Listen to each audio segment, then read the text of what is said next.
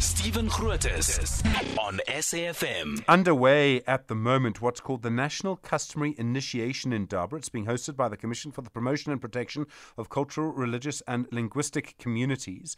And this is partly because of how many young people, young men die during the initiation process. And we've also seen so many illegal initiation schools. The chair of the CRL Commission is Professor David Mosoma. Professor Mosoma, good morning to you, and thank you very much indeed for your time. What are you hoping to achieve with the Indaba? I'm hoping to achieve an understanding and agreement with the team that is there, composed of the important stakeholders in the country, the kings and the queens of our nation, because they are the custodians of initiation in our different communities. So the fact that they have come in their numbers, we have drawn the cream de la cream of our people. I think together we must be able to say we must, and as a matter of agency, to stop the death of our children when they go to initiation schools. And this is important because if we do not do that, we are going to be accused of killing our own children under the pretext of culture. And we have said culture does not kill. It is individuals who use culture and in doing so commit these heinous crimes.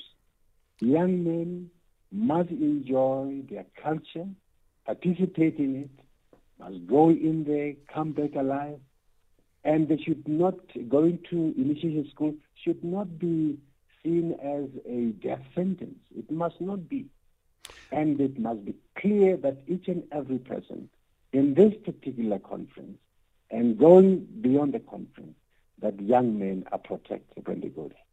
Professor, we've had many conversations about this on SAFM Sunrise, and sometimes there seems to almost be a dispute between the government and the health department and traditional leaders over who has the final say or the final control over initiation schools. Is that dispute part of the problem? No, there's no dispute, because the Act has clarified that.